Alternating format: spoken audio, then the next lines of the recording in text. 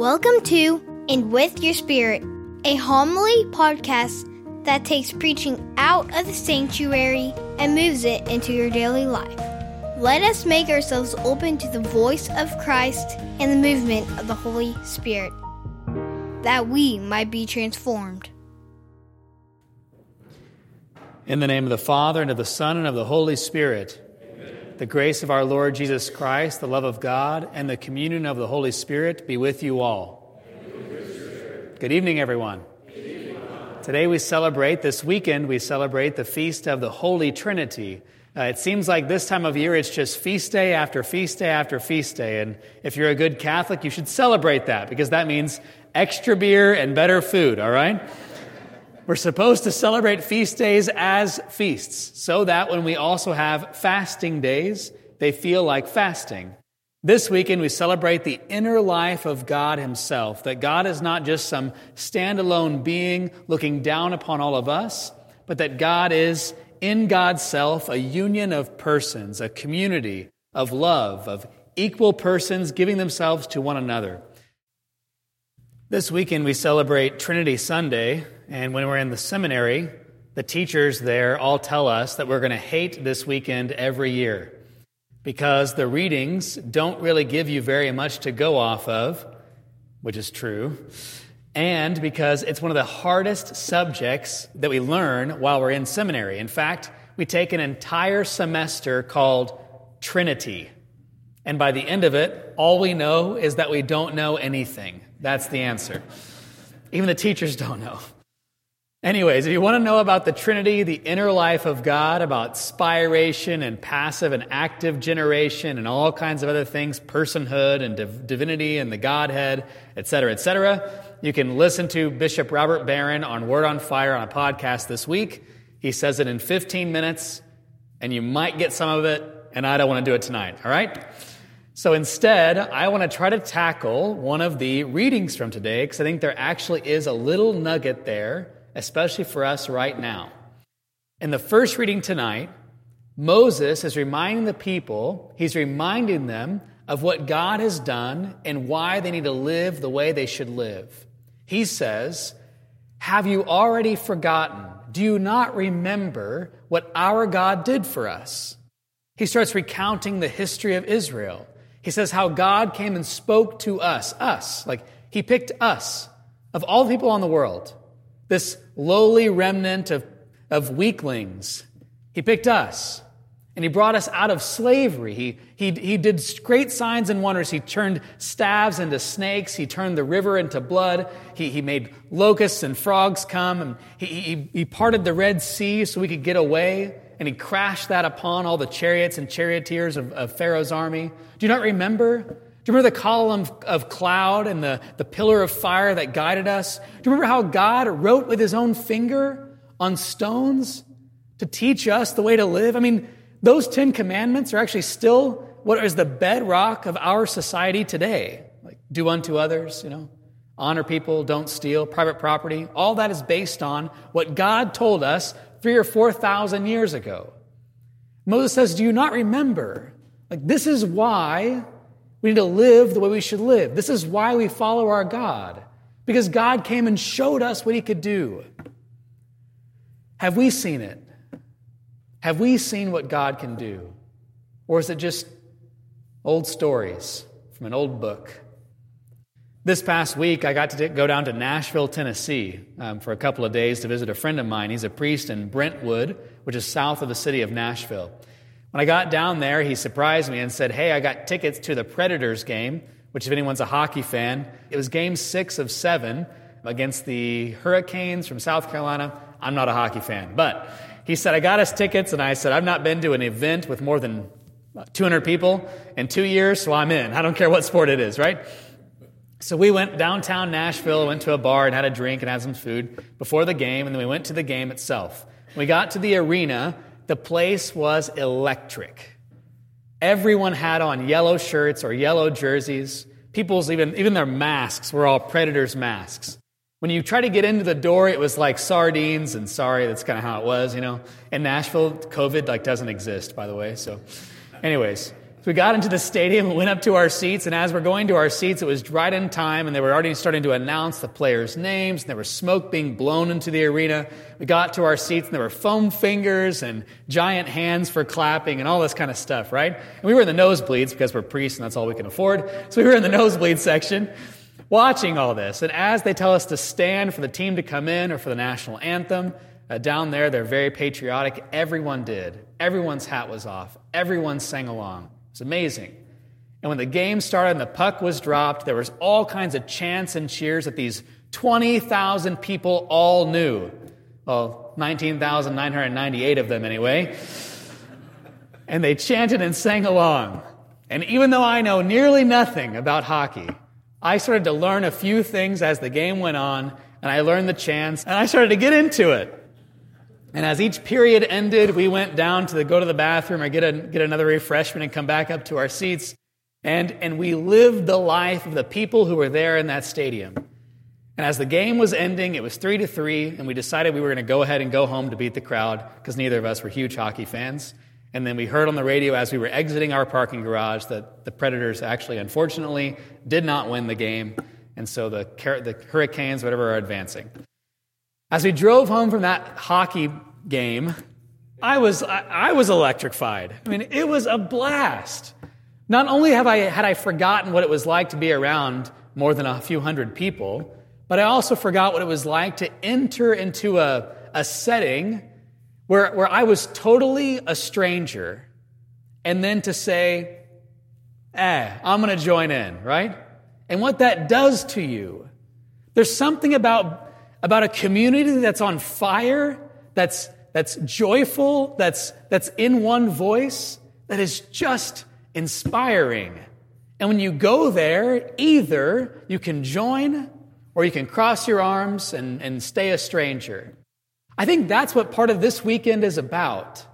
This weekend we celebrate the Holy Trinity, that God Himself is not just one being. God is a community of persons. And that's why Moses cries out, do you not remember what God did to try to bring you into His life? He tried to give you tickets to the game, right? He wanted you to show up. There's a whole life that you can enjoy if you go. And then on top of that, if you go and you actually invest yourself, if you let go of your strangeness and join in with everybody else, there's a whole nother world you'll experience, a whole new life. And that's kind of what I experienced this past week at that hockey game in Tennessee. And so as I read that reading about Moses telling the people to remind them, I thought, do we remember what God has done? I think each of us have had experiences of God. Some of them are great and profound, like the parting of the Red Sea. And some of them are small and subtle and yet sustaining. You know, on Tuesday of this week, I was called back home to Hopstadt, because my grandma she's sick and she's 95 and a half. And so I went home to give her anointing of the sick, and a lot of my family was all there. My aunts and uncles and some of my cousins had come in, which is a big group because when you're 10 barge, there's like 1,000 of us. And everyone lives in Hopstadt, so everybody was there. And so we had an anointing, right? And some of my family who don't really practice the faith very much, they were there. When it came time to say the Our Father, they said it, right? When I said, let's all call to mind our sins, we were all silent. When I said, Lord, have mercy, they all repeated, Lord, have mercy, right? And there's something about that moment, even though it was a small moment, a 10-minute moment with my family in a living room, that there was something sustaining about that. And as I drove away, I just felt at peace, totally at peace. And when that happens, we have to know that that's where God is opening His own family to us. Maybe you've experienced it on a retreat or on your wedding day. Maybe you experienced it at the birth of your first child or those first few days afterward when the diapers don't smell yet, you know. Maybe you experienced God. Maybe you've experienced God whenever you said, God, I just can't take this, give me a sign. And you turn the radio on and your kid or your spouse or your whomever had changed the radio station to some Christian station and a song came on and it hit you, right? Or maybe you went to church and you felt like the deacon or the priest, that the homily was speaking directly to you and you walked out on fire. We know the signs, don't we? We know them. We felt God. And Moses is telling us today, do you not remember what that was like and what that was for? God so desperately wants us to be a part of his own life that he tries to knock on the hardened heart or the closed mind or the darkened eye of you and of me. He's trying to get to us. And on top of that, he wants us to participate fully. I mean, just like that hockey game. It's one thing just to go to church or to go to a match, right? It's one thing just to go to God. It's another thing to totally invest. And so as I finish, here's 7 ideas. They're quick. 7 ideas of how you can open yourself more to God's own life, all right? The first one, and most of these are centered around the Mass, all right? The first one, there's an hour fast we're supposed to keep before Mass, before we go to church, before we receive communion. We're supposed to fast for an hour. It used to be, for those who are have more few years on you than the rest of us, used to fast from when? Midnight. Thank God that changed, huh? Especially if you don't have a morning Mass. Like if you go to Mass right now, you'd be starved all day, you know? My grandma and her husband, my grandpa, they got married, I think, at like 10 o'clock in the morning on Saturday morning because when they got married 60 years ago or 70 years ago, they didn't want to have to fast all day. So they got married in the morning, right? We still have that hour fast, which is a fast an hour before receiving communion. Why? So we're actually hungry.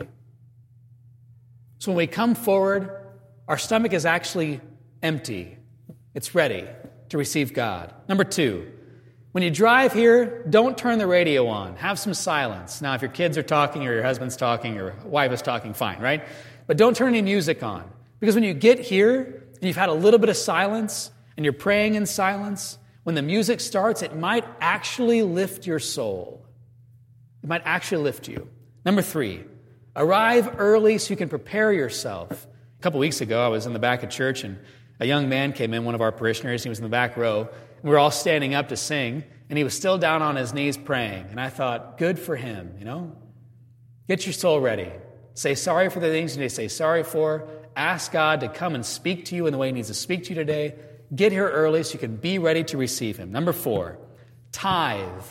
No one likes that one, not even me. We tithe. Why do we tithe? Because God gave it to us, and he owns it all anyway. So at least give him 1 out of every $10 back. And maybe if we empty our pockets, it might also empty our hearts and our minds so he can fill them too. Number 5, read the readings at home before you get here. I always tell people to do that too. And if you got kids or grandkids, do that with your grandkids or your kids. Because if you read the readings ahead of time, you can say, what do you think Father's going to talk about this weekend? And then when they get here, especially your kids, and even you'll be saying, oh man, I hoped he was going to preach about that second reading, right? Or that gospel. Or that question is still there. Or he talked about exactly what I needed to hear. Or we thought we would talk about that, and he talked about this, but how do they go together, or how do they diverge? It'll totally change your faith formation at home.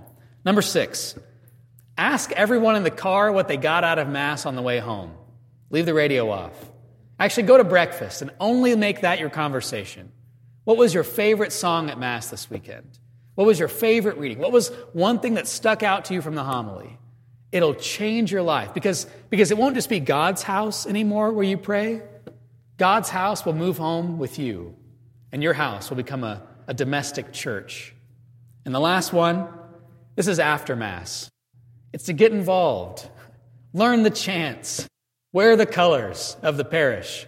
If you happen to show up at other things than just Sunday Mass, people might start knowing your name. And when you walk in and you sit down, someone might turn to you at the sign of peace and say, hello, Tim. It's good to see you again. And you might say, hi, Bob, and know his name too. And as soon as you start forming community with the people who are actually with you, perhaps you might begin to believe that God's own community, Father, Son, Spirit, is amongst you too. Folks, in seminary they tell us this is the worst weekend to preach about. It's the hardest topic because no one understands it. Well, maybe none of us understand it. But partially, maybe it's because none of us have fully invested yet. And if we can do that, this Sunday is indeed, and every day, a great feast.